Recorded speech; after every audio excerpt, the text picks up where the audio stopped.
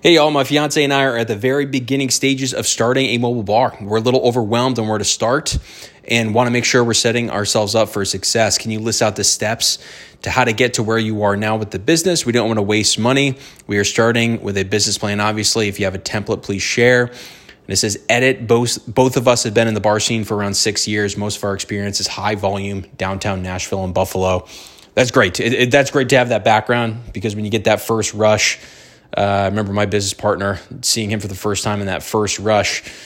And I remember my first time bartending when I got my ass kicked. You start to drop things. You don't know where anything is. It's hectic and it's stressful. So it's good to have that background. But yeah, there's really common mistakes here that are made by so many people that are getting into the business. By the way, check out mobilebarhub.com. Ton of free resources, videos, all these podcasts. I've talked about all the stages of my business as well. And check out the membership. It's $17 right now. A bunch of video tutorials on specifically this. All the steps are listed out, and I run through all of the information, and I compile everything I've learned from all these other mobile bars too. So go check that out and consider that. But yeah, first, get the business plan going. That's very important to really understand. You don't even need to understand exactly what your business is going to be about and what your value offers are, but you want to get it down on paper so that thought process is starting to grow and you start to evolve a little bit, because you may be thinking of yourself as, okay, we're going to start off with a satellite bar for the first 12 months. And maybe you found a trailer and you have the capital and you say, why don't we just pull the trigger on a full rig and get the horse trailer? Things are going to change all the way down to your marketing and your sales avenues, how you plan to take care of that, and what your brand, who you're going to serve, what area you're going to serve. But yeah, the business plan is very important. So that's absolutely where I would start. And really, for your business, of course, you just want to get the licensing and the legal stuff out of the way, understand what's required for insurance. That's going to be the hardest part. That question's asked 70 times a day in this group, and it's hard to get that exact information because the government is just so difficult to just get info from to start a small business. It's nuts. So you have to be annoying with calling your local government offices. Your county could be different from the next county. Your state is definitely different from the next state. So you have to be persistent with calling the right people. The other option is reaching out to other mobile bars in the state. And don't just ask for a handout, because when it's your business and people are going to ask you for, hey, what do we do for licensing and insurance? The last thing you want to do is talk about paperwork. And it's like asking somebody to help you with your taxes. It's the worst type of help to give. It makes you want to bang your head against the wall. So yeah, offer them something. Give them $100 for an hour and a half of their time, or give them a gift card, or promise to pass them leads. If they're 50 miles away from you, you could say, if somebody's out of our radius, we'll pass you leads and make sure you get them.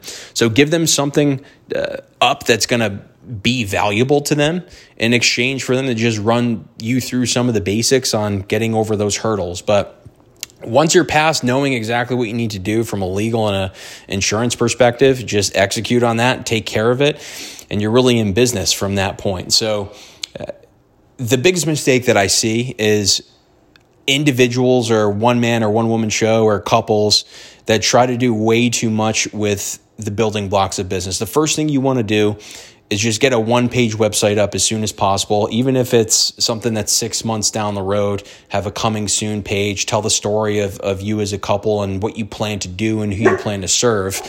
And that's just going to help with Google recognizing that you're a legit business. So get the website up, create a free Google My Business profile, verify it, and start to get just a little digital presence built up. All this is covered in the membership as well, so go check that out. And that's all you need. It's just some of those basics, and create your social media channels.